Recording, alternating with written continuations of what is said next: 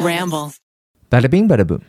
December 2018, 20-year-old Sanda Dia was brought into the emergency room by a few of his college friends. I don't know if we're going to call them college friends, but just think of it like that right now. He was unconscious. All the color in Sanda's face had drained from his body, and he felt cold to the touch. He was unresponsive. And the doctors are confused. Like, this is an otherwise healthy, active young man who had no indications of any sort of pre-existing medical condition. And now, this 20-year-old is laying here with a body temperature of only 80 degrees Fahrenheit, or 20 degrees Celsius. A healthy body ranges around 97 to 99 degrees Fahrenheit. This is a huge difference. It was also showing that he had hypernatremia. So this is when there's an excessive amount of sodium in the body. The FDA suggests an average American adult consumes about 2,300 milligrams of salt a day. Sanda's body was reflecting as if he had consumed 160,000 milligrams of sodium. That is over 2 months of the average sodium intake that it seemed like he had consumed in one day. You don't do that by eating a ton of fast food, by eating something salty. That's poisoning, right? Yes. It didn't make sense. The doctors and medical professionals tried to ask these so-called college friends, what happened to Sanda? What was wrong with him? Like, how did you guys find him? How did you guys get him here? What was he doing prior to knocking out? They all just kind of shrugged. They all looked the other way or said things along the lines of, we don't really know. We think he's drunk. We don't really know what's wrong, okay? Something was clearly very wrong, though. Despite all the life-saving attempts by medical staff, 20-year-old Sanda Dia would die of multiple organ failure.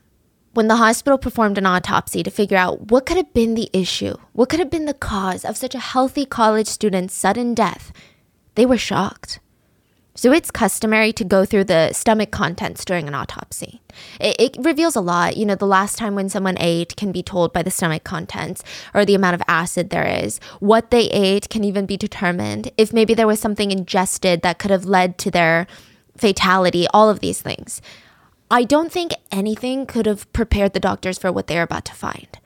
Inside of Sanda Dia's stomach, they found that he had been starved of food and water for the past 2 days. But instead in his stomach, there were goldfish, not the snack, the actual fish, like the pet goldfish swallowed whole, Oh my goodness. decapitated mice heads swallowed whole, and decapitated eel heads, you know, like the eels that swim in the ocean or freshwater. Eel heads decapitated. It was clear to doctors that Sanda had gone through something very horrible before his death. He had been tortured by 18 fraternity brothers from the most prestigious school in the entire country. He was being hazed. He was trying to join a fraternity, and he died during the initiation process. And for nearly 5 years, 18 fraternity brothers held meetings with their powerful families and attorneys. They cleaned up the evidence, they covered their tracks, they stayed hush-hush about what happened leading up to Sanda's death, and for nearly 5 years, they were able to keep it somewhat a secret, till it all started coming to light, and it exposed one of the most heinous, sadistic fraternity hazing initiations I have ever researched in my life. Pledges were forced to bite off the heads of live mice and eels, swallow them whole, chug glasses of other people's urine, swallow live goldfish, drink fish sauce. Do you know fish sauce? It's like soy sauce. Yeah. They were forced to defecate and urinate on each other. They were forced into graves filled with ice water and eels. All these very well thought out actions of 18 college students would lead to a bright college student's death. And they would basically get away with it. So let's get into today's case. As always, full show notes are available at rottenmangopodcast.com.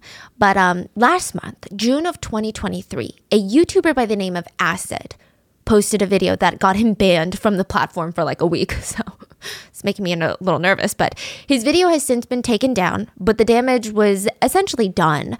He started a social media carnage, if you will, and I'm not even mad about it.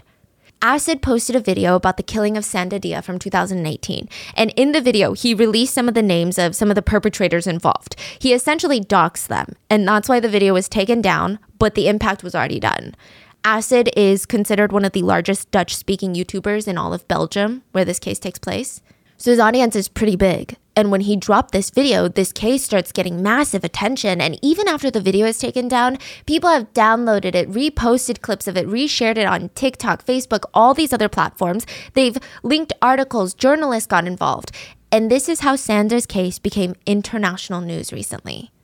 There were conversations about racism in Belgium and really everywhere else in the world. Conversations about colleges hiding and burying students' disgusting secrets. Conversations about how rich kids can seemingly get away with anything. And it thrust a certain fraternity into the spotlight. Rusholm. I think I'm saying that right. It's spelled with a G, but I think it's pronounced H, right? Rusholm was founded 77 years ago, and their emblem is like this Flemish lion. I'm sorry, but when I look at their emblem, it's like very Harry Potter Slytherin vibes. Their colors are green and white. They've got a Flemish lion, and most of the fraternity members, so it's an all-male secret society basically, they're members that are students of law, engineering, business. So these are very established people from established families. This fraternity in particular quickly became one of the most sought-after fraternities of the entire university. What's the university? It is the #1 university in Belgium. It's KU Leuven, and this is like one of the most prestigious universities in all of Belgium. So this is like a top school. And this fraternity inside Leuven was one of the top fraternities everyone wanted to be a part of. They were incredibly exclusive. Every year they would only accept maybe 2 to 3 new members, and they really honed in on the secret society aspect of the fraternity. I mean, there were so many rumors about them. There were rumors about how extreme they took their hazing, but I think at the time, at the school, it only added to the intrigue. It only made them more mysterious and more sought after, like this larger-than-life reputation. Because none of them would speak on truly all the hazing that they went through, but it's almost like the badge of honor that they wore. You have no idea, and that makes you more intrigued. Most members also came from elite families that had power and influence, which added to the exclusiveness of the fraternity. It felt less like a fraternity and truly more like a secret society of all the rich, powerful kids at this particular school. Do people know who's in there or not really? Everyone on campus? Yeah. Yes. Oh, okay. Yes. So it's the type of fraternity. Here's my opinion on it. I think that everyone might shit on this type of fraternity and talk shit about them and be like, oh, what a bunch of weirdos. But maybe if they personally invited you to a party, you might get a little bit excited or like, oh my gosh, I can't believe they even know me, right? Kind of that energy. But because of this YouTube video that was posted by Acid, and this is a case that happened in 2018, a lot of the secrets of the fraternity were slowly exposed. A few secrets had been laid to rest, had been dug back up by Acid. In 2013, an animal rights group by the name of Gaia lodged a complaint against the fraternity. A video had been leaked in which the fraternity brothers had filmed themselves killing and abusing a baby piglet as part of the hazing ceremony. A baby pig. Instead of formally charging them, the university covered for the fraternity by putting together a document called the Hazing Charter. It's so unserious. The school admin put together a document that just said, please agree to abstain from violence, racism, extortion, bullying, sexual assault and discrimination, and using animals during hazing. These are all illegal actions. Why are they even okay to do at the beginning? It's like, please don't kill people during hazing, please. I know you already did, but here's a thing. Yeah. So they just made this document and had all the fraternities and sororities on campus sign it. And I know what you're thinking. Okay, so Rusholm signed it and then turned around and went back to hazing people with piglets, right? They didn't even sign it. They refused to sign it. They basically told the school, thanks for covering for us, but we're going to do what we want. And the university took no further action, made no further attempts to make hazing safer for humans and or for the animals. And soon the whole thing was forgotten. Meanwhile, the fraternity got right back into it. A recent document showed that their annual initiation, they created a food menu for the pledges. This is what it reads. Appetizers, grasshoppers and cockroaches. Main course, live mice and fish. Dessert, coffee and cocaine. And that's not all. A creepy photo was released of the fraternity, and it's horror level. It appears to be the fraternity members after a hazing ceremony in the forest. And they're all dressed in suits and trench coats and these thick coats that are long. There's 4 pledges, so these are the 4 people getting initiated, that are in the photo. 2 of them are on the floor on all fours in the woods. The other 2 are on their knees. One has a gun pushed into his temple, and the other one has a rifle pointed at him. It's like horror level photo. What? And that picture left everyone wondering, what kind of hazing rituals was this secret society doing? Like, what kind of dark things was this fraternity involved in? What really happened behind closed doors in RISM, where most members had parents who were politicians, lawyers, doctors, and CEOs? How far would these parents go to protect their kids if something happened inside this fraternity? Sanda Dia wasn't really the type to join a fraternity, and I'm going to explain why later, but not that anything is typically wrong with fraternities, but we're going to get there.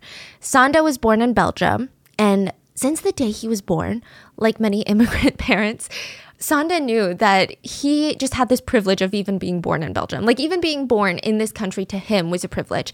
Sanda's dad was from Senegal, and he was actually a refugee who sought asylum in Belgium just a few years before Sanda was born.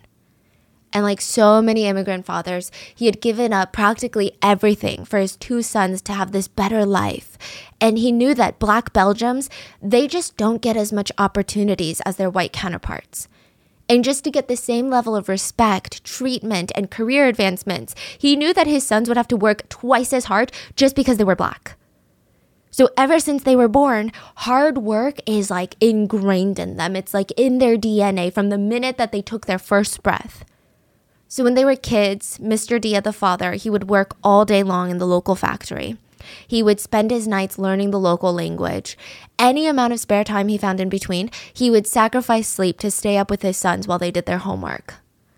And, I think it's ingrained in immigrant parents to want to sit their kids down constantly and say things like, do you know what I had to go through? Do you even appreciate what kind of blessings you have? How privileged you are, right?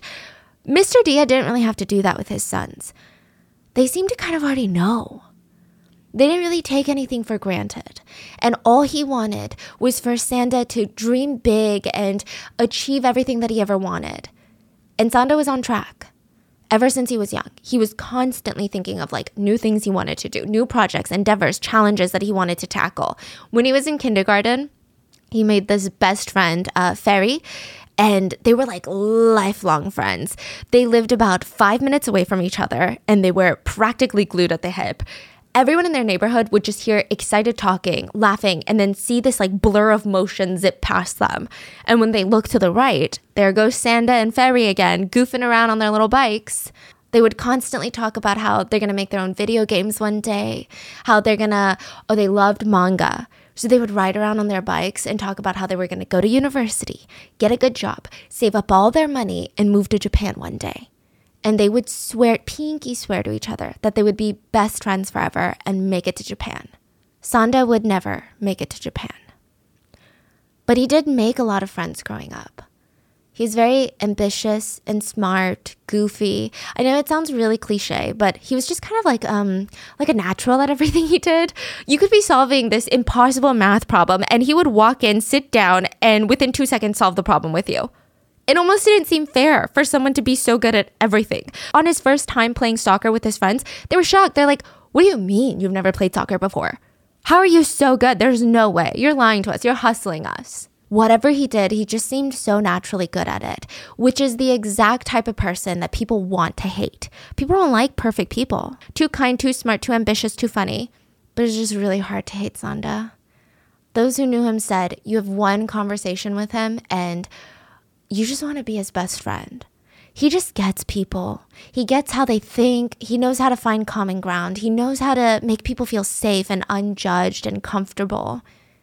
It's like, when you're part of a big group and maybe for some reason they're all poking fun at you.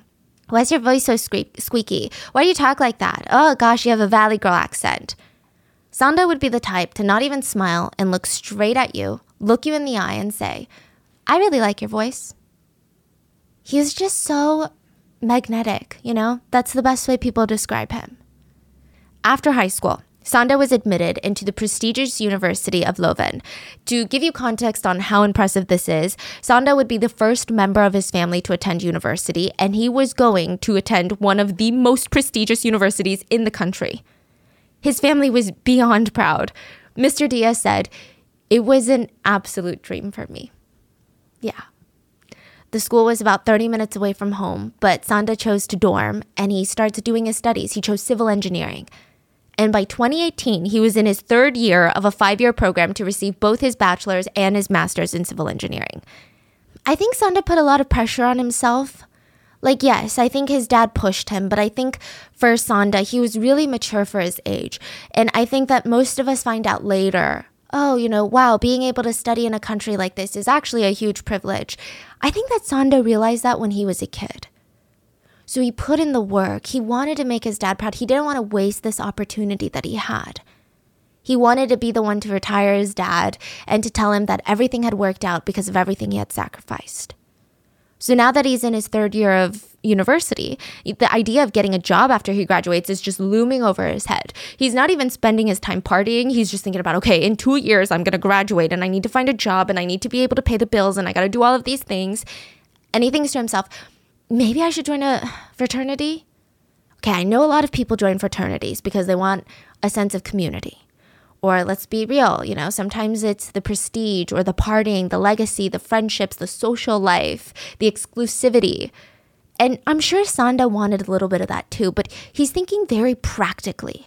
He has the grades, he has the social skills, he has the work ethic, but he's going to be a black man entering into an industry that is still predominantly controlled by white men. White men that were all connected to each other somehow. So Sanda wanted, and as a black man, he almost needed that kind of network. Because, we live in a world where it's not really just about merit. It's also largely about who you're connected to. It was no secret that many students in the RISM fraternity came from very high-profile families and elite backgrounds. Some of Sanda's friends, they were kind of shocked when he told them that he would be rushing, which is like applying to be part of a fraternity. A lot of them were confused, And something that I found interesting, and I'm not sure if it's different in Belgium, but he's joining as a third year and not as a first year, which makes me believe is, yes, maybe he wanted all the other cool things that came along with being a part of a fraternity, but it really does seem like he did it for the networking aspect. He's like, in 2 years, I'm going to graduate and I need a network. So third year into university, he's like, okay, maybe it's time for me to join a fraternity. Sanda's older brother said, clubs like that have its benefits. Being in a club like that, if you know them, it's really good for your network. And when you leave school, these types of people will trust you a lot faster. Another black student stated, some people think it's stupid to join a fraternity and go through the hazing period, but for a lot of black people, it's very understandable. So I think this is some nuance that's needed for this case. I'm sure he just wanted to be a part of a fraternity as well. But I think for him being a black man, that networking power meant so much more to him. It was so much more necessary.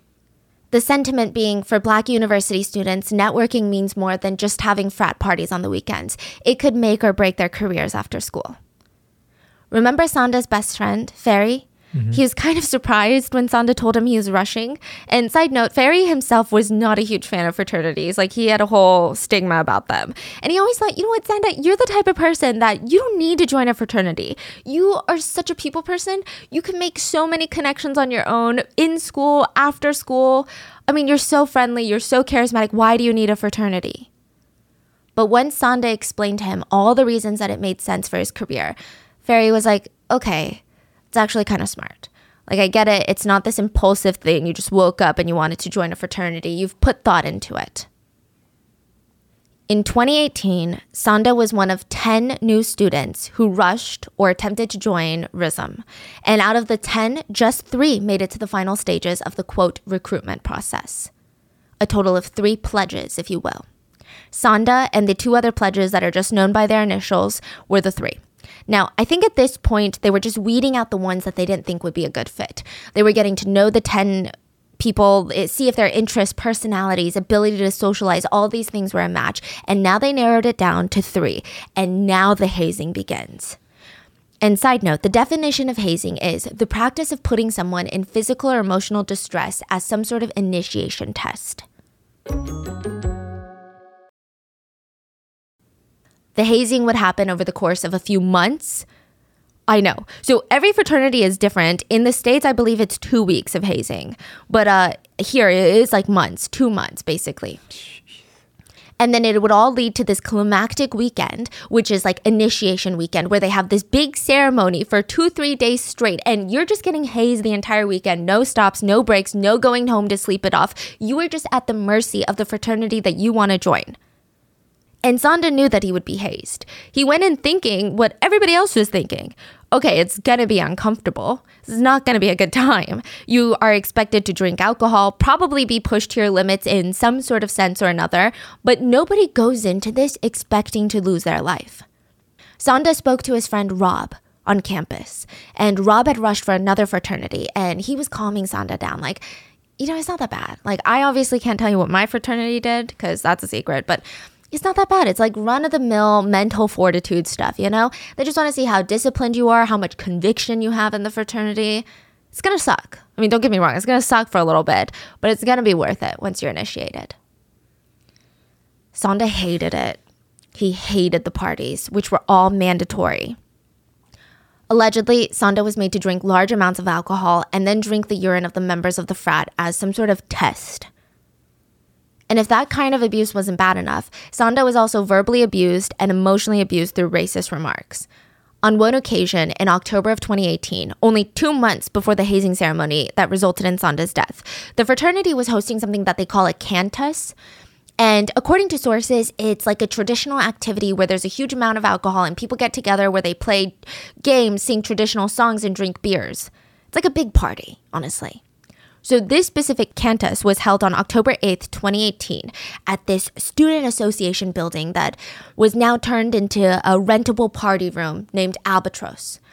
And the pledges were forced to attend as usual. This fraternity is a rather rowdy party.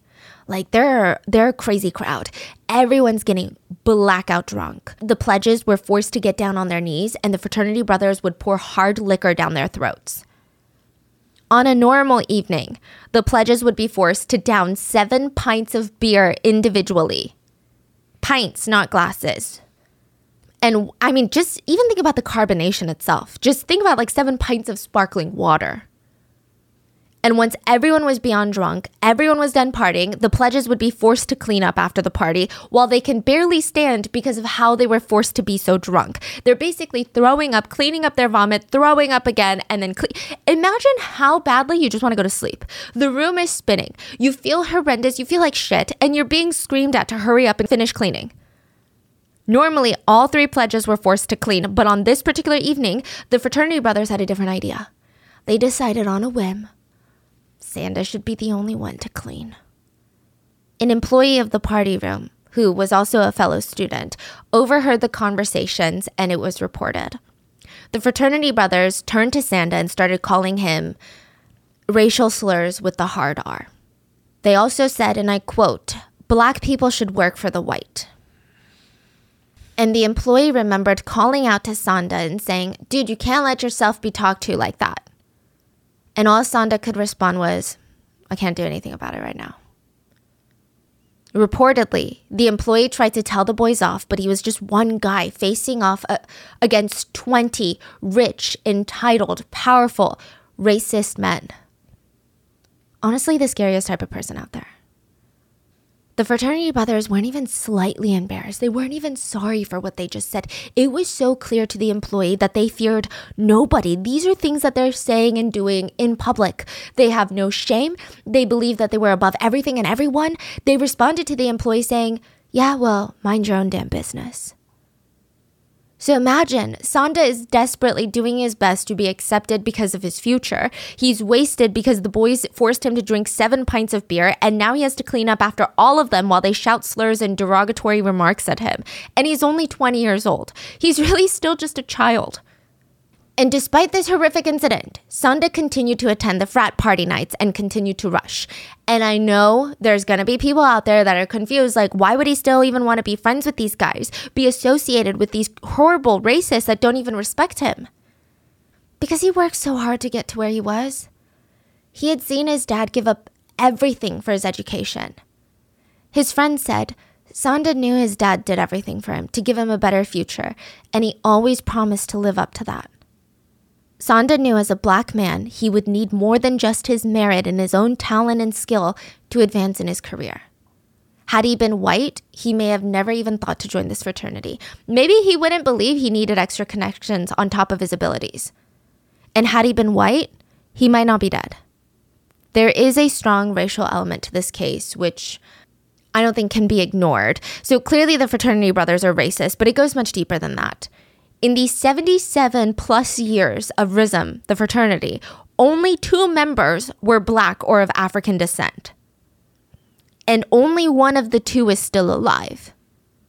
So one of them went through initiation in 2015, and Sanda was the second who was accepted into the hazing. I did see some comments online about why he joined an all-white fraternity in the first place, because most universities do have like more black fraternities that have predominantly black men in them and stuff like that. But I feel like that's very victim blamey to me. But to give further context, Sanda actually knew a few of the frat brothers from RISM. They were part of a big group that he would play soccer with. So it's not like he just randomly chose this all-white fraternity and was like, that one, I want to be in that one. He was actually acquainted with some of them. And one of his kind of friends that he was slowly becoming closer and closer to while they played soccer, he was like, hey, I'm going to be rushing for RISM this year. So Sanda's thinking, okay, well, if I'm going to be rushing, I might as well be a pledge with someone that I'm already kind of friendly with, so we can go through it together. So he chose RISM. Besides, Sanda made it this far in initiation. He had his father's work ethic and determination. He just wasn't a quitter. Then the initiation weekend began. This is what the fraternity calls the baptism. This was the final weekend of hazing, a full weekend of the pledges being at the hands of the fraternity members. Whatever they already went through would most likely pale in comparison to everything that they would have to do this weekend. December 4th was day 1 of the hazing weekend. The first task would be initiated at 4 p.m. Sanda and the other 2 pledges were forced to dress up as apostles, a reference to the fraternity's Catholic origin. So they're wearing like these long, white, flowy robes, and they were sent out into the city with a bundle of single roses, and their mission was to sell as many roses as possible, and whoever sold the least would endure a wide range of punishments. The punishments would include things like drinking rotten milk, eating bird food, and, of course, being force-fed copious amounts of alcohol. Sanda ended up last place for the selling of the roses task. He sold 30 less roses than the other 2 initiates. And honestly, the way that they punished him for this first task, I was imagining it to be bad. Like, I was imagining it to be like, drink a glass of this rotten milk. Okay, punishment over, task number 2, let's go. But this was a whole new level. Sanda was forced to drink so much alcohol that according to one of the brothers at the hazing, he was already so drunk he couldn't even speak. This is after the first task. This is only 7 p.m. that evening, so only 3 hours into the hazing ceremony. I think, again, this is a very nuanced conversation, but a lot of netizens pointed out that Sanda's skin color could have also factored into why he wasn't able to sell as many roses as the other 2 pledges. And now he was being punished to the max, to the extreme for it, and they went overboard. To the fraternity brothers, being drunk didn't mean anything. It didn't mean no. It didn't mean stop. They continued hazing Sanda. Sanda couldn't even speak, and the brothers started their second round of tests. Side note, I am conflicted on how to reference the group, so maybe I'm just going to call them the group going forward. There's about 18 of them that are present throughout most of the hazing. Because saying brothers, even though I'm saying fraternity brothers, makes it sound like they're brothers to Sanda, which clearly they weren't. To call them men, I think would be a disservice to the real men out there that would never do something like this. To call them boys would make it seem like they're minors that are incapable of making good choices. They're all legal adults, keep that in mind. So I will call them the group. And if I do say brothers, that is in reference to fraternity brothers. So the group began their second round of tests. The pledges were forced to their knees. This was the group's favorite position because of how easy it was to tilt the pledges' heads back by pulling their hair and pouring alcohol straight down their throats. They got the pledges on their knees and started asking trivia questions. Now, remember, the other 2 pledges, who were white, have not been punished yet. And I don't want to say that they had no alcohol in them, as I can't know for certain, but they weren't drunk. Sanda was so drunk he could barely talk. Guess who's not going to answer the trivia questions well? Sanda. And if the boys got a question wrong, the group would pour gin, not beer, but gin, hard liquor down their throats. This went on for about an hour. How quickly you get drunk on gin depends largely on your metabolism, but I would imagine for most people, a few shots of gin, you're feeling buzzed, you're feeling tipsy, or if you're like me, you're drunk. Sanda was already super drunk, so he got most of his questions wrong, and by the end of the second round, he had consumed 1.5 bottles of gin. 1.5 bottles. It wasn't specified what size the bottle was, but I'm guessing it wasn't one of those airplane shot bottles. It's likely one bottle was around a pint, which is about 8 shots. And this is like, he has nothing in his stomach, he hasn't eaten, just nonstop. It's not even over the course of the whole night. At this point, Sanda couldn't even walk by himself. And according to witnesses, all the color had drained from his face. He likely would have already thrown up a couple of times, and he was on the verge of dehydration and passing out. Now, what's wild to me is all of this so far has been done in public. According to the statement made by one of the fraternity brothers present, they did task 2, the trivia question and the pouring of the gin down their throats, on the pavement in front of a cafe in the town square. What? So they're literally hazing Sanda in public to the point that he is unable to even stand up on his own, and nobody alerted the authorities. Nobody did anything. It wasn't even 9 p.m. yet, so it's not like 3 a.m. where it's just a bunch of college kids being rowdy. Not even 9 p.m., and it was time for the third task. The third task was survive the night. The pledges were dragged back to the fraternity house, and 18 members of the fraternity hazed them for as long as they could. The pledges were made to guess how many beers they could chug without passing out. Presumably, the one that could chug the most would be in first place. Even though there's no first place, like, what do you get? Just being more drunk. The group started mixing hard liquor with beer, and just... The beer was intentional. The pledges were already so drunk, and it was only a matter of time that they threw up because of the carbonation of the beer and straight up alcohol poisoning. Sanda downed what is believed to be about 6 to 7 beers. This is already in addition to everything that he's already been forced to drink earlier today. So like the 1.5 bottles of gin, he was forced to drink a bit more earlier than that. So this is a lot of alcohol. He is at this point, from what people say, on the verge of blacking out. I mean, I think that he's already blacked out. Like, he's not out cold, if that makes sense, but I highly doubt that he's going to have much recollection of these events. I think he's blacked out. Sanda had thrown up multiple times, and now, after his 7th beer, he was knocked out cold. All 3 pledgers were completely unconscious. They were breathing, but nothing was going to wake them up at this state. Like, you could be kicking them and they would not wake up. Unsurprisingly, the group had their finishing touches to add. Even unconscious, the pledges couldn't escape the torture. According to the fraternity's tradition, if someone passes out at a party, they get urinated on. It is likely due to the fact that passing out is seen as weak, or like, oh, he can't hold his liquor, blah, blah, blah, what a weenie. So to feel even more masculine and honestly just have this ego trip, the members of the fraternity would stand over the passed out pledges and just urinate all over them. It feels like such a power play, like so degrading for no reason at all. One huge piece of evidence that would be used later would be a deleted video of members of the group urinating on Sanda, who is completely unresponsive. It was taken at 11:39 p.m. that night. At around midnight, when the contest was finally over, they hauled the 3 limp boys and threw them onto their respective beds. The only thing the group did was make sure the pledges were all laying on their sides so, they didn't vomit while laying down, choke, and die. How nice of them. Besides that, the torture continued. The group cut off chunks of the pledge's hair and smeared the rooms with Nutella and ketchup. The most vile thing, though, the most inhumane part of all of this, the part that I can't even wrap my head around, though, is after forcing the pledges to drink lethal amounts of alcohol and dragging their unconscious bodies into this trashed bedrooms, the boys taped and cut off all the water supply. This meant that if one of the boys woke up and attempted to get some water to sober up and rehydrate, there was absolutely no way they could even get a drop of water. To me, This is beyond insane. To think that forcing 20-year-olds to drink multiple bottles of gin and then depraving them of water for the next 24 hours would not result in death, to me, that shows personally, in my opinion, this shows an incredible level of neglect and premeditation of abuse. And I would like to remind you, this is just day one of the hazing ceremony. And I would also like to remind you, these are college students from one of the most prestigious universities in the nation. You can't tell me they don't know that you get dehydrated from alcohol poisoning.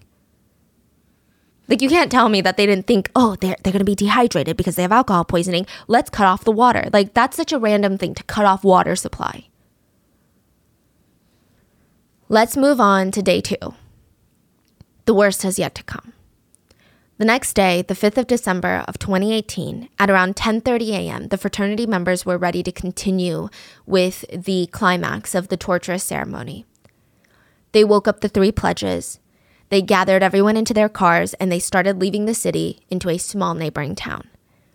One of the fraternity brothers, his family owned a small cabin there, and it's about an hour outside the city, and it's just surrounded by a thick forest, which is perfect for hiding secrets.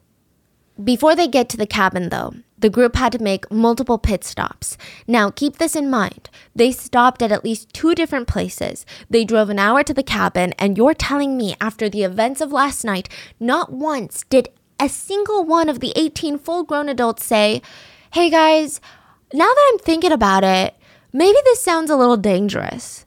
Maybe we should tone it down. Maybe we should ease off a little bit. Someone could get really hurt. Like, not a single one of them? Not once? During one of their pit stops, they actually ran into a professor who was out on their day out. And let's call her Professor B. She recognized the group as being students from the university and as being members of the fraternity. And one of the pledges seemed to be in need of help. She said that Sanda wasn't behaving normally.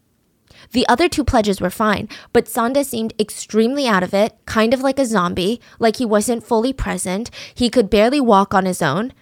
And she approached them and asked if everything was okay. She looked at Sanda and she was alarmed enough that she straight up told the group, I'm going to call the police. Wow.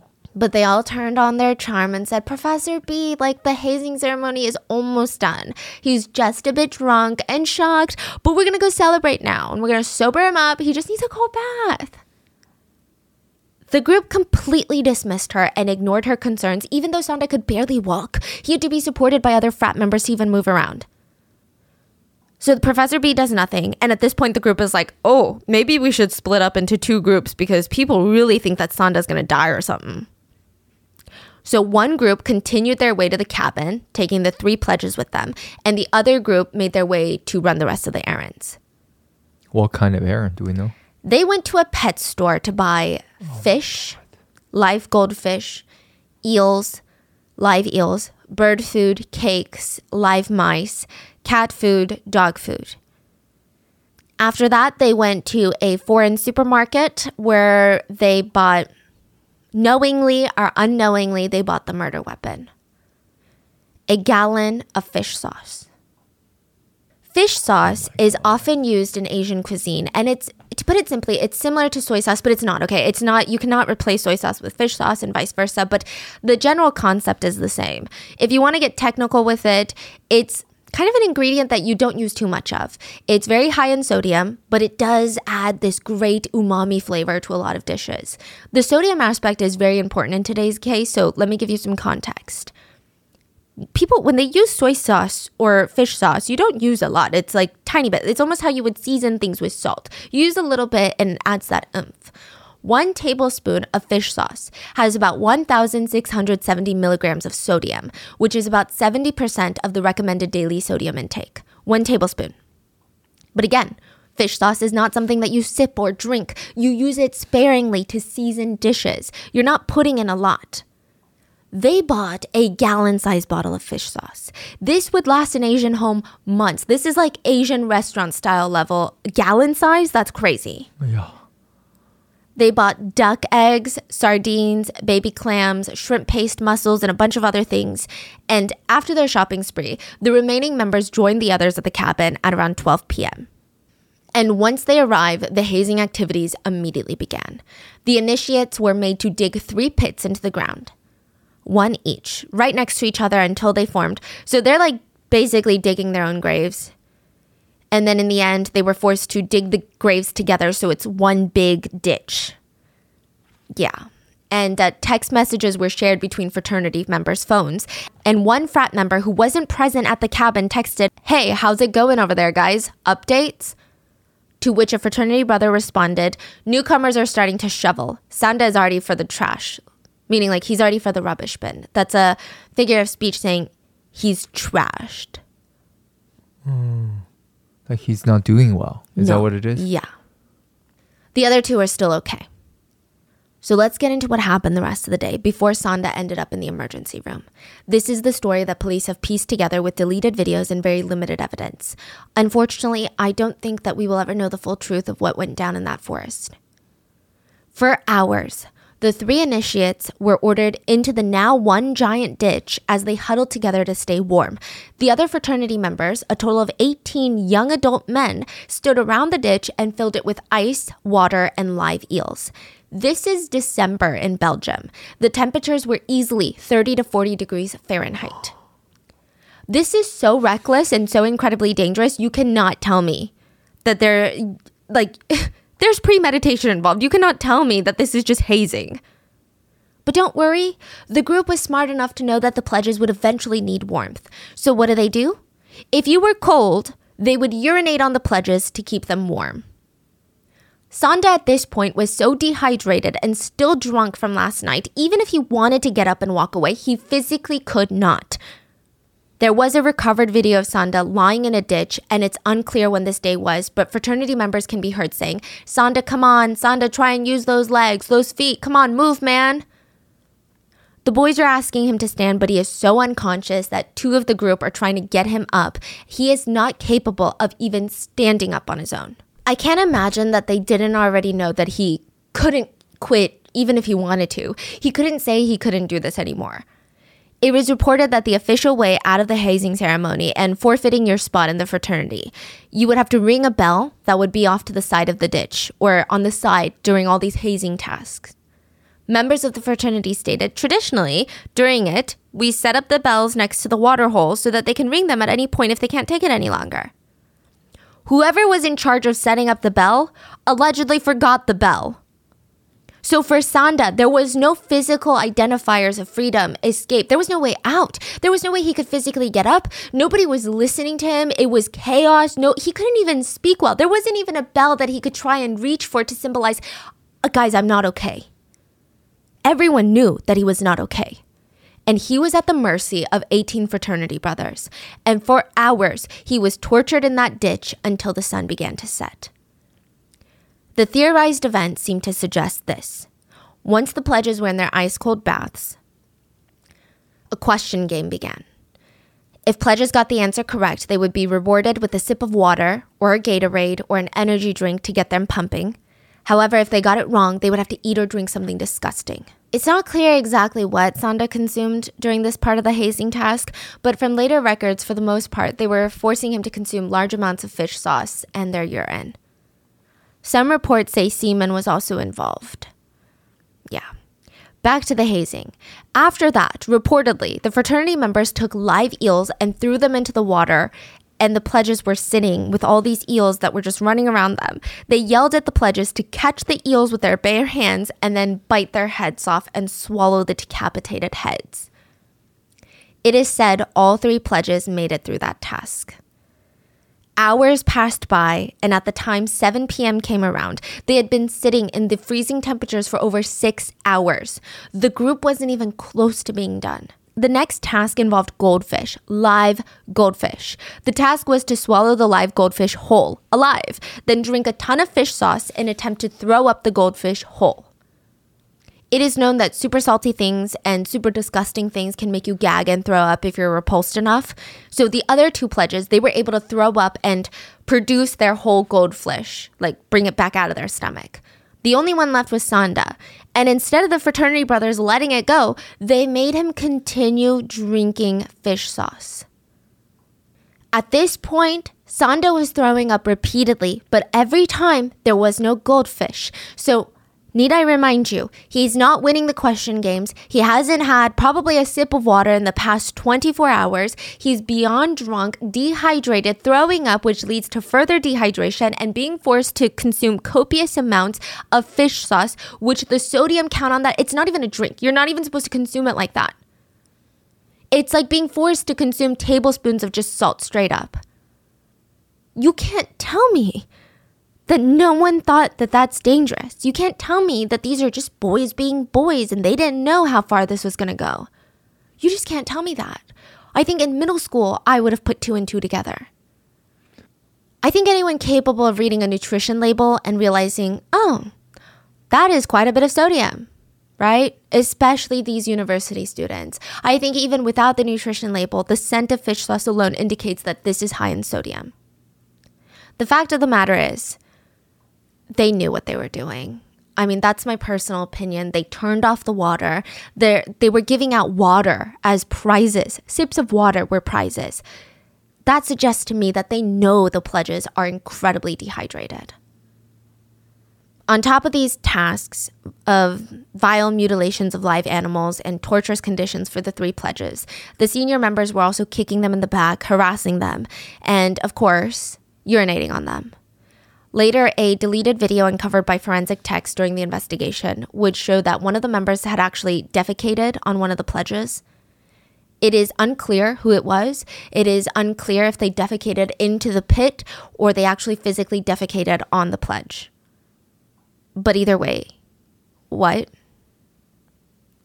This went on the entire day till the sun set, and the next phase of tasks would proceed. The pledges had not consumed anything but alcohol and mutilated pets. Reportedly, one of the pledges, not the sober brothers, the pledges tried to give Sanda a soda so he could ideally get his blood sugar up and hopefully muster up some energy. A senior fraternity member stopped him and said that's against the rules.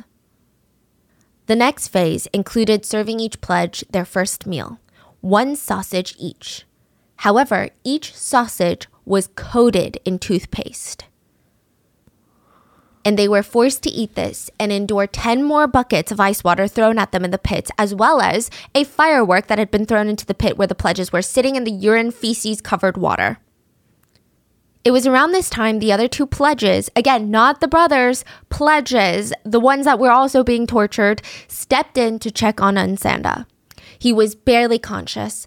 They pulled his body out of the pit next to the campfire, and Sanda was cold to the touch.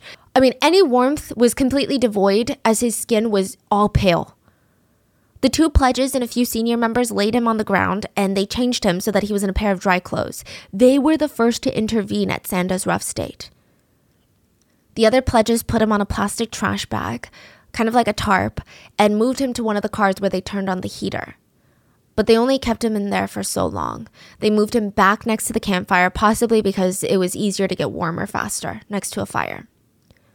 What were the other fraternity brothers doing, like the 18 brothers, the sober ones? Watching and laughing. They would actually take pictures of Sanda while he was unconscious.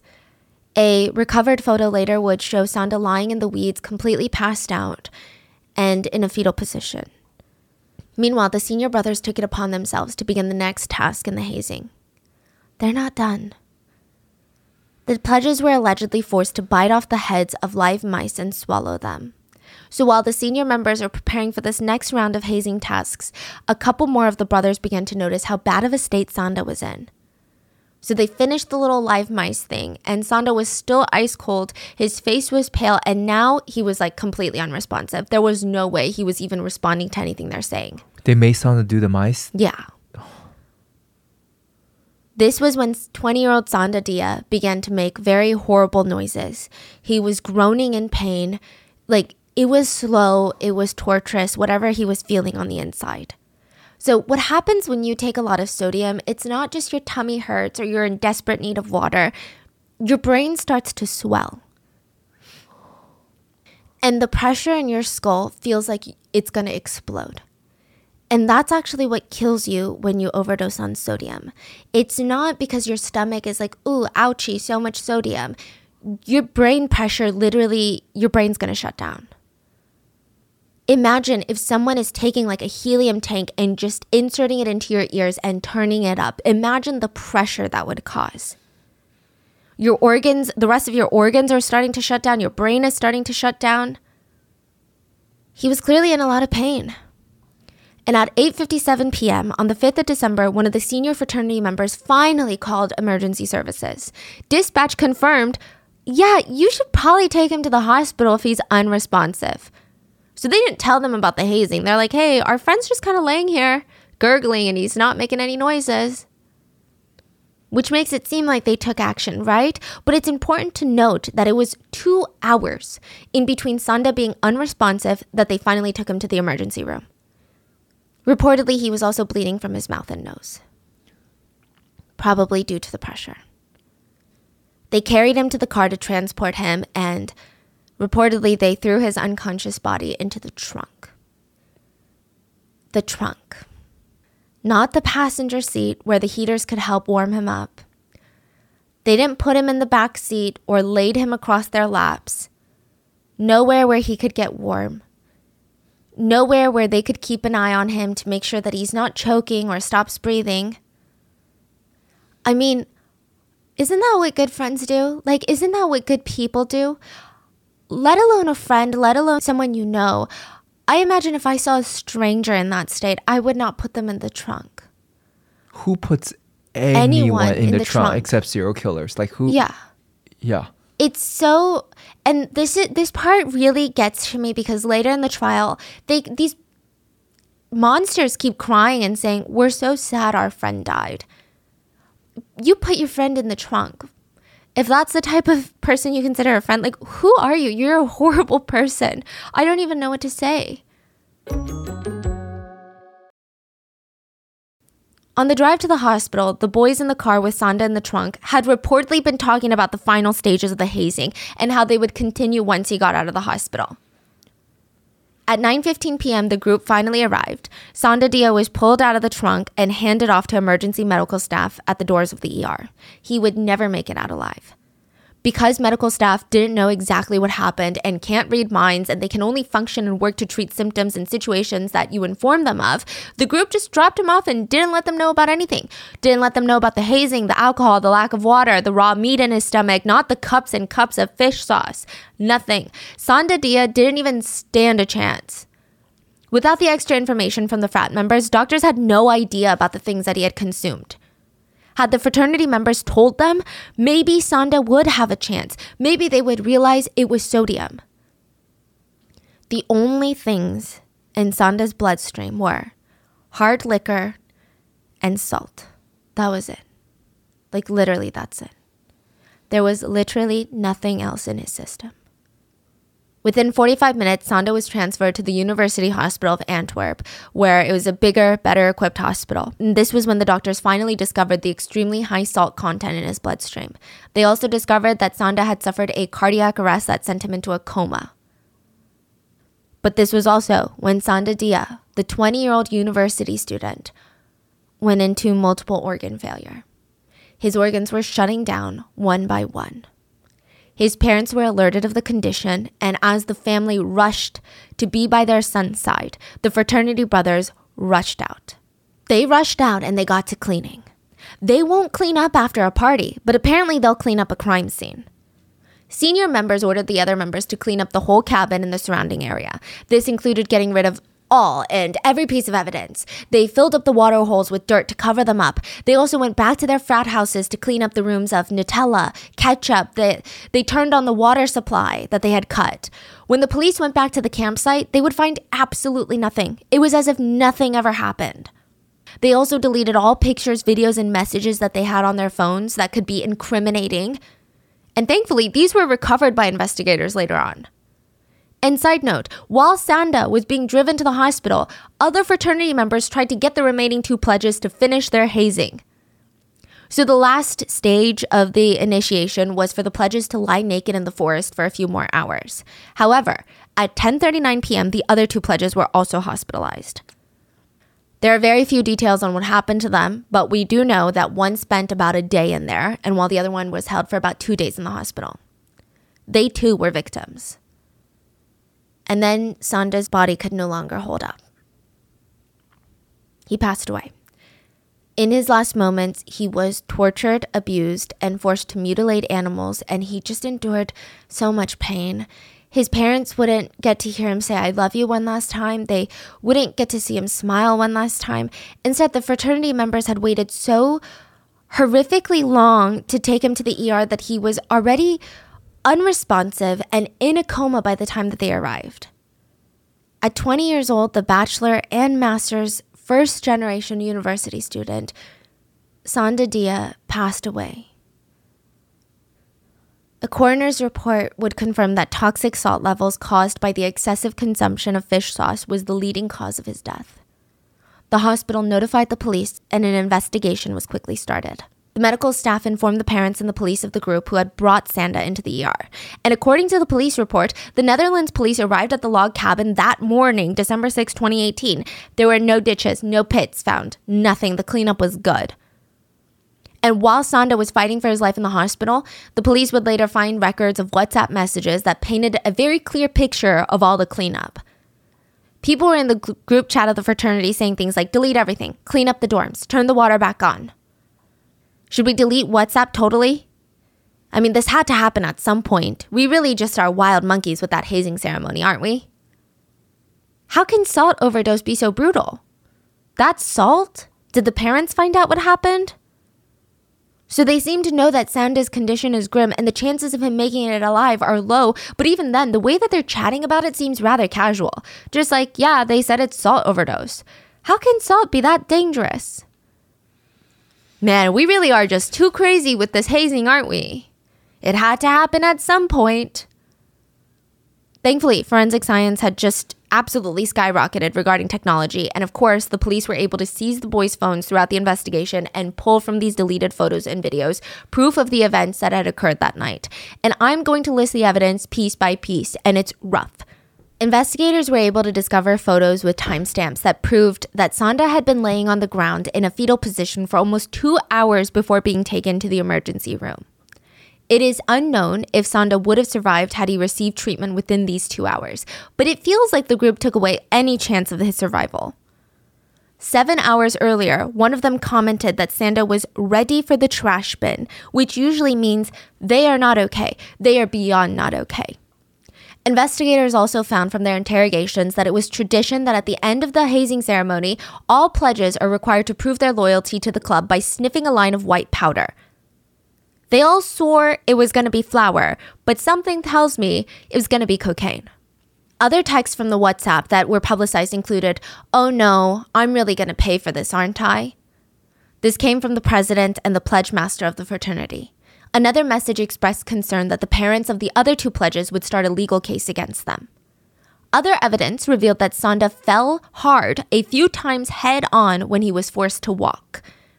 Clear indication that he suffered from some sort of head trauma in addition to the 2 days of torture. The police also found a disgusting video on one of the brothers' phones dated a month after Sanda died, a month after. Because they weren't arrested. So a month after Sanda died, a few of the brothers, the fraternity brothers, approached a black man without a home on the street. One of the boys holds out change as the man nods, acknowledging, like thanking them for placing the change on his jacket that was folded on the ground.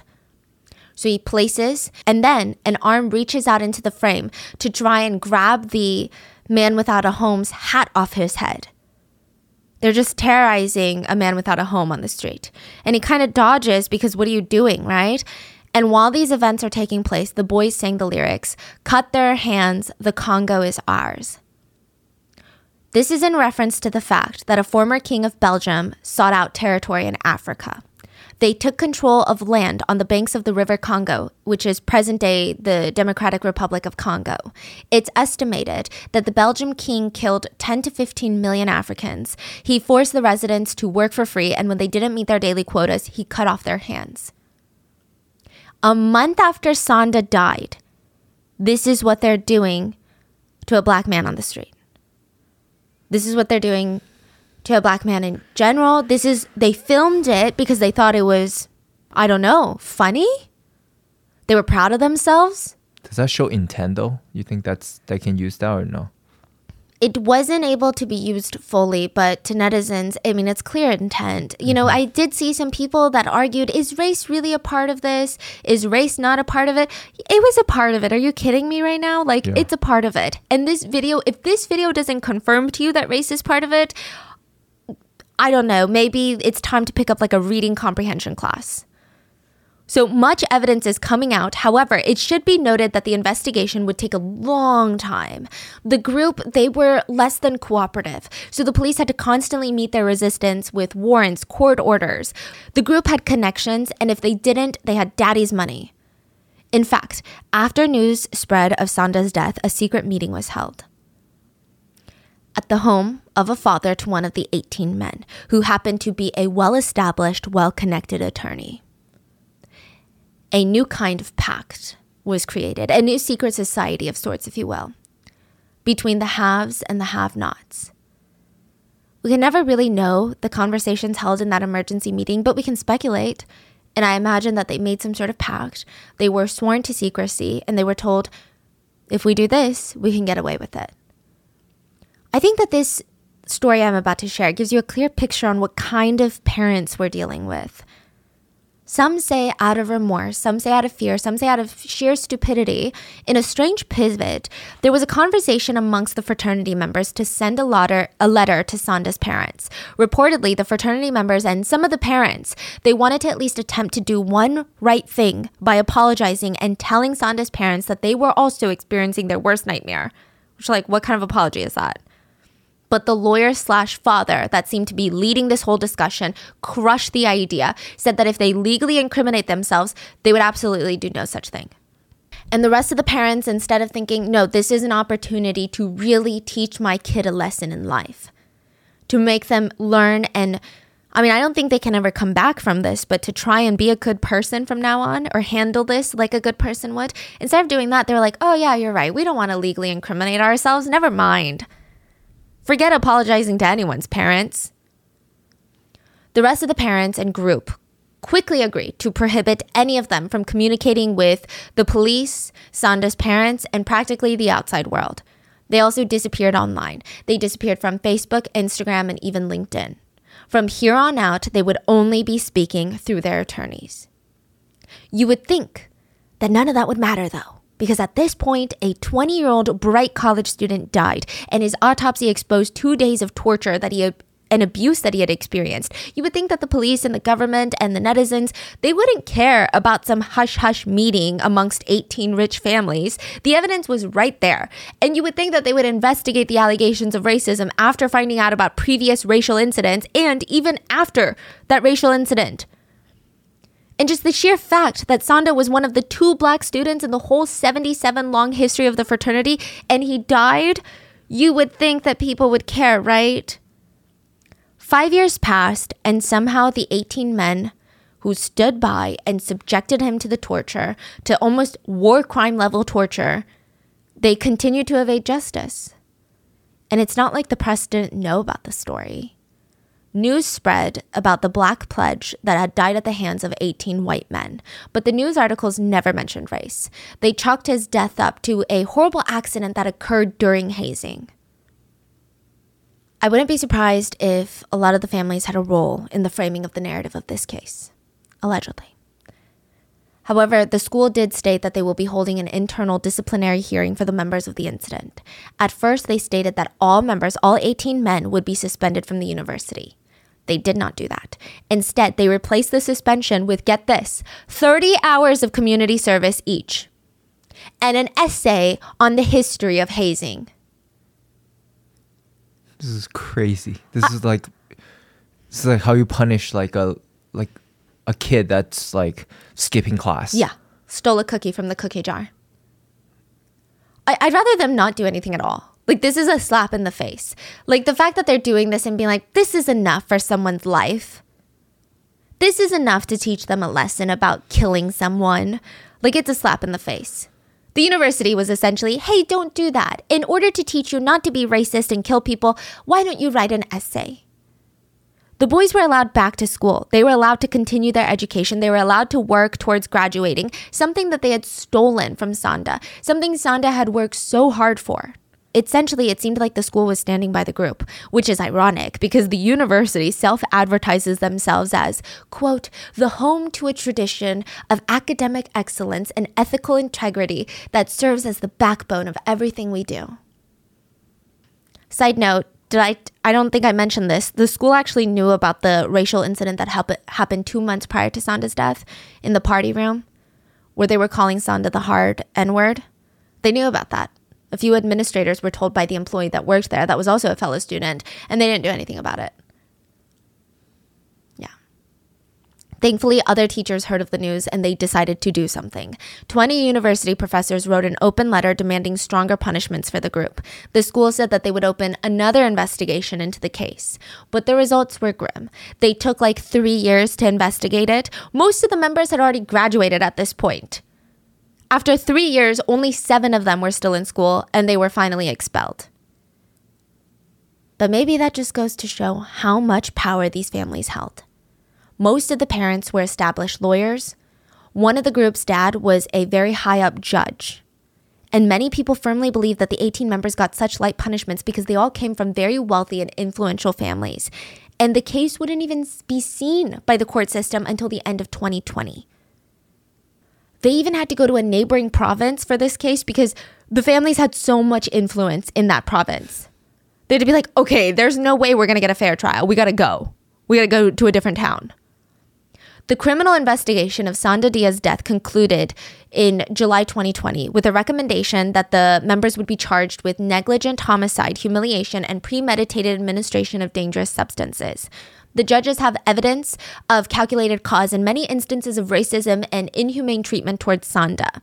The 18 members were now scheduled to appear in court to finally start the trial September 4th of 2020. However, at the last minute, 2 defense attorneys filed a request for additional investigations. They were like, you need to investigate our clients more. Which is weird, right? Why would they do that? Especially in this case, it doesn't make sense. It is speculated they did this on purpose as a delay tactic. It is important to note the political climate in 2020. The murder of George Floyd sparked one of the greatest and widest spread civil rights movements the world had seen. It's likely the defense attorneys wanted to push the trial off until the climate, quote, quieted down a bit. The case did not get attention in 2020 because the trial didn't happen, and it really wouldn't get that much international attention until 2023, like a month ago, after YouTuber Acid's video. Now, in 2020, people in Belgium really did care, though. It just wasn't, not that they care more now, but I think it just wasn't spread. The story wasn't spread. A lot of people protested. Hashtag Justice for Sanda was circulating in Belgium on social media. And a lot of Belgians were worried that these people were so well connected, and because nothing is happening to them, and because the court stated that they are anonymous throughout the entire trial, their names have not been released, they can all occupy positions of power in society and in the legal system just like their mothers and fathers. Sanda's uncle said this was not an accident. They thought, he's just some black guy. We're powerful and nothing can happen to us. What would have happened if Sanda were white? Eventually, the protest died down, and everyone held their breaths, hoping that justice would be served. The trial would finally commence in 2022, 4 years after Sanda's death, and people were watching. They watched as all 18 men arrived at the courthouse alongside their lawyers. They had their hoods up, hats shielding their faces. Every one of them had face masks on. The prosecutors pointed out that all 18 defendants were present during the goldfish and fish sauce task. They stated, "It is therefore strange to note that none of the defendants questioned the excessive administration of the fish sauce to the pledges, who would have been weakened and numb due to the baptismal activities that had been done up to that point in the cult. The large bottle of 4.5 liters of fish sauce had been noticed by every defendant present today. None of those present took any action to stop the excessive administration of the fish sauce." However, there are a lot of infuriating moments in the trial we got to quickly talk about. One of the defense attorneys stood up and they responded because, the question was, why did Sanda Dia, one of the only black people in the entire fraternity, why was he killed during hazing? And the defense attorney responded, "It has nothing to do with color and everything to do with physique, weight, and height." Basically blaming Sanda's death on his own body weight and height. Another lawyer added, my client also wants to be clear. Sanda Diaz's skin color played no role in this file. Sanda was one of them, one of their good friends. They did not see his color. One of his good friends? Do you do that to one of your good friends? Do you throw them into the trunks? Do you torture them for 2 days straight, if not months? Do you like throw racial slurs at them, like one of your good friends, right? Another defense attorney stated, there was no intention to harm Sanda, and my client was unaware that the amount of fish sauce the pledges would ingest could be dangerous. The purpose of hazing was not to humiliate, but to build a bond of friendship by going through a hazing ritual. My client now realizes that these rituals are outdated. Side note, I don't know if people care about this, but did you guys know hazing started because of women and gay people? What do you mean? Oh, yeah. So back then, when universities started having fraternities around, they were more focused on academics. And not saying that they're not now, but most of them were like academic secret societies of men in universities. And it would be all the majors kind of congregating together. So business majors would join like a business fraternity and they would all just bond with each other. And then in the 1920s, women were allowed in college and more men started flocking to fraternities because they hated femininity taking over their campus. That's how they saw it. All these women on campus were vile. This was no longer a manly institution. So they started going to these secret, exclusive, men-only clubs, aka fraternities, right? And they would escape women that way. But then homophobia came around. And people were like, wait, a group of men, young men living together, nonstop hanging out with each other, sharing secrets together, color coordinating their outfits, having secret handshakes? That sounds a bit gay to me. So they became obsessed with this hypermasculinity idea. And so they started doing hazing almost to show, hey, we're so masculine. We do these crazy, dangerous things to be even part of this group. So we're not gay. We're like the manliest of the men. Yeah. That's what anthropologists have believed. So, I mean, hear me out. It's kind of crazy when you think about it. Like they were so terrified of women and then gay people. So just food for thought. And then I think now it's just been grandfathered in. It's just become a tradition that none of these, I'm not saying now it's about homophobia or about misogyny, but that's kind of how it seems to have started. It started around the same time. So a lot of anthropologists believe it's because of that. Now, but all that aside, back to the trial. Sanda's mother also spoke out and she said for the past half a decade, the 5 years, she feels like it's on her. She wonders why he would take part in a fraternity. She feels like maybe she pushed him towards it unknowingly, or maybe she was too strict or not strict enough, or she just constantly guessed every little thing that she said to him, everything that would have made him feel like he needed to do this. The defense attorneys had little sympathy for her. They kept arguing that none of the defendants could have known how dangerous fish sauce was.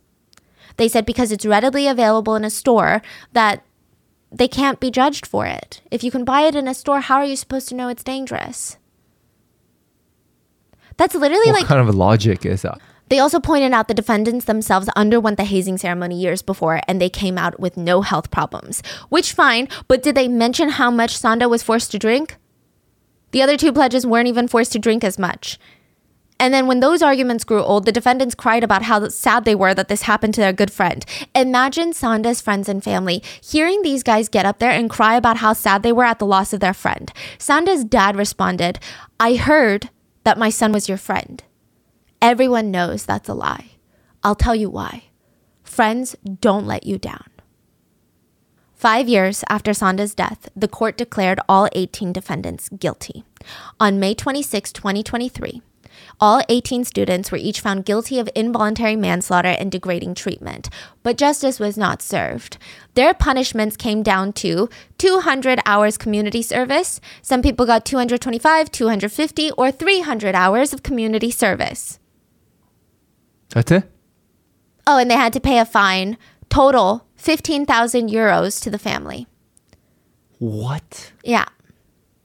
Yeah, and not that money makes things better, but money is something that can try and help, that can try and provide therapy for Sanda's family, that can try and do something, that can even just inflict pain on some of these influential families. But 15,000 euros and community service, it's also not going to stay on their criminal records.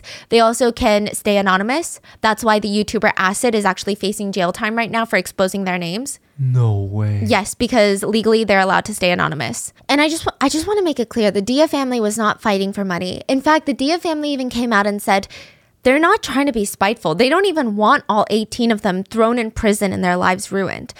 They just want the truth. They want to know exactly what happened and why Sanda was the one to die. That's what they wanted. But instead, they got 200 hours of community service, no answers, and 15,000 euros. And again, I'm upset that the court didn't order more damages to be paid. It's not because the Dia family wanted more money, but like these white, rich, elitist men were also allowed to remain anonymous without a tainted record. And 15,000 euros, it's... Yeah, they basically got away. Yeah. Completely. The students' families have also fought to make sure that there's no criminal record. I mean, I don't even know what to say. One of the defense attorneys, John Mays, praised the judge's decision as being balanced and well-reasoned. Sanda's father would later tell a magazine that he believed discrimination was indeed involved. He said, Ruzgam is an elite social club, a student club, and Sanda was someone who didn't fit their mold. His dad didn't have a big yard or a fancy driveway or even a house of his own, and Sanda just wasn't good enough for them. He called the ruling a slap in the face. He said Sanda did not get the respect he deserves. The case started a conversation about racism, class injustice, elitism, and needless to say, there have been national and international public outcries about this case now. The injustice, the social injustice, the racism, the elitism, it's vile. There were silent protests and demonstrations across Belgium that made its way to the Netherlands. Protesters stated, in Belgium, if you take the bus without a ticket, you get a higher fine than that. Another protester stated, a man from Antwerp was sentenced to 7 months in prison for stealing a pair of sneakers, 2 bottles of whiskey, and a bottle of cognac worth 125 euros. There was another person sentenced to 12 months in prison for stealing offerings from churches. A 70-year-old woman was sentenced to 1 month in prison for stealing apples. Another protester stated, justice is just not for everyone in Belgium, is it? And you're saying the YouTuber is facing jail time? Yeah. Jail time. He's facing jail time. Exactly. The question that everyone has in their minds is, how would the courts have reacted if the situation had been reversed? If a white upper-class student had tragically lost their lives during a hazing ritual inflicted by individuals with a migrant minority background? Would they have received such a lenient conviction? Or would they have been painted as these vile animals that ripped this kid apart? Because that's what they did. And last month, after the public outcry, the Supreme Court of Justice in Belgium is now considering launching an investigation into whether class justice played a part in this, which means that just maybe social media and the demonstrations are going to make an impact. Yeah, and meanwhile, YouTuber Asad is facing 2 years in jail for even talking about this incident and naming some of these perpetrators. People find it ridiculous that if he is punished, it'll likely be higher than what the fraternity brothers received. Side note. Freaking crazy. Like, how do you call that justice? Like, yeah. After Asad name-dropped some of the perpetrators, the defense attorney came out to state, people who were not present in the courtroom, who have not followed the process, who have not been there for days, who have not tasted the emotion or have not seen the statement, they want to play judge afterwards. They want to shout that it was an unjust verdict. But here we are now. We're going to play judge ourselves and let people know their names so that they will be followed all their lives. Come on. If you don't already feel so disgusted, a picture also resurfaced during all of this. Former fraternity brothers were dressed in the KKK outfits in 2007. And finally, with all the backlash, RISM has disbanded, but I'm not sure that that's quite fixing the problem. Many netizens feel saddened at the grim reality of racism around the world. Many believe if Sanda wasn't a black student, he wouldn't have even thought to join the fraternity. Maybe he wouldn't felt like he needed to. And not only that, in the fraternity's 70-year history, Sanda was the second pledge of Black or African descent, and netizens speculated that perhaps, for the fraternity, quote, one was enough for them, because they would never have a second official fraternity brother of color. Instead, Sanda was tortured to death for 2 days while the 18 fraternity brothers subjected him to abuse. Do you remember Ferry, Sanda's best friend since kindergarten? Mm-hmm. After this, he reminisced about his life filled with just memories of Sanda. They were attached at the hip since they were young. And he said, Sanda was my best friend. He was my soulmate. And I hope that Ferry makes it to Japan. And I hope that Sanda can experience it with him in spirit, just like the two promised each other when they were little boys. And that is it for today's episode. Let me know your thoughts. I mean, this was such a heavy, heavy case, and I know a lot of people are talking about it online. So please, let's talk about this case. I think this is something that can really shape justice going forward in Belgium and just in university campuses around the world. And please stay safe, and I will see you guys on Sunday for the mini-sode.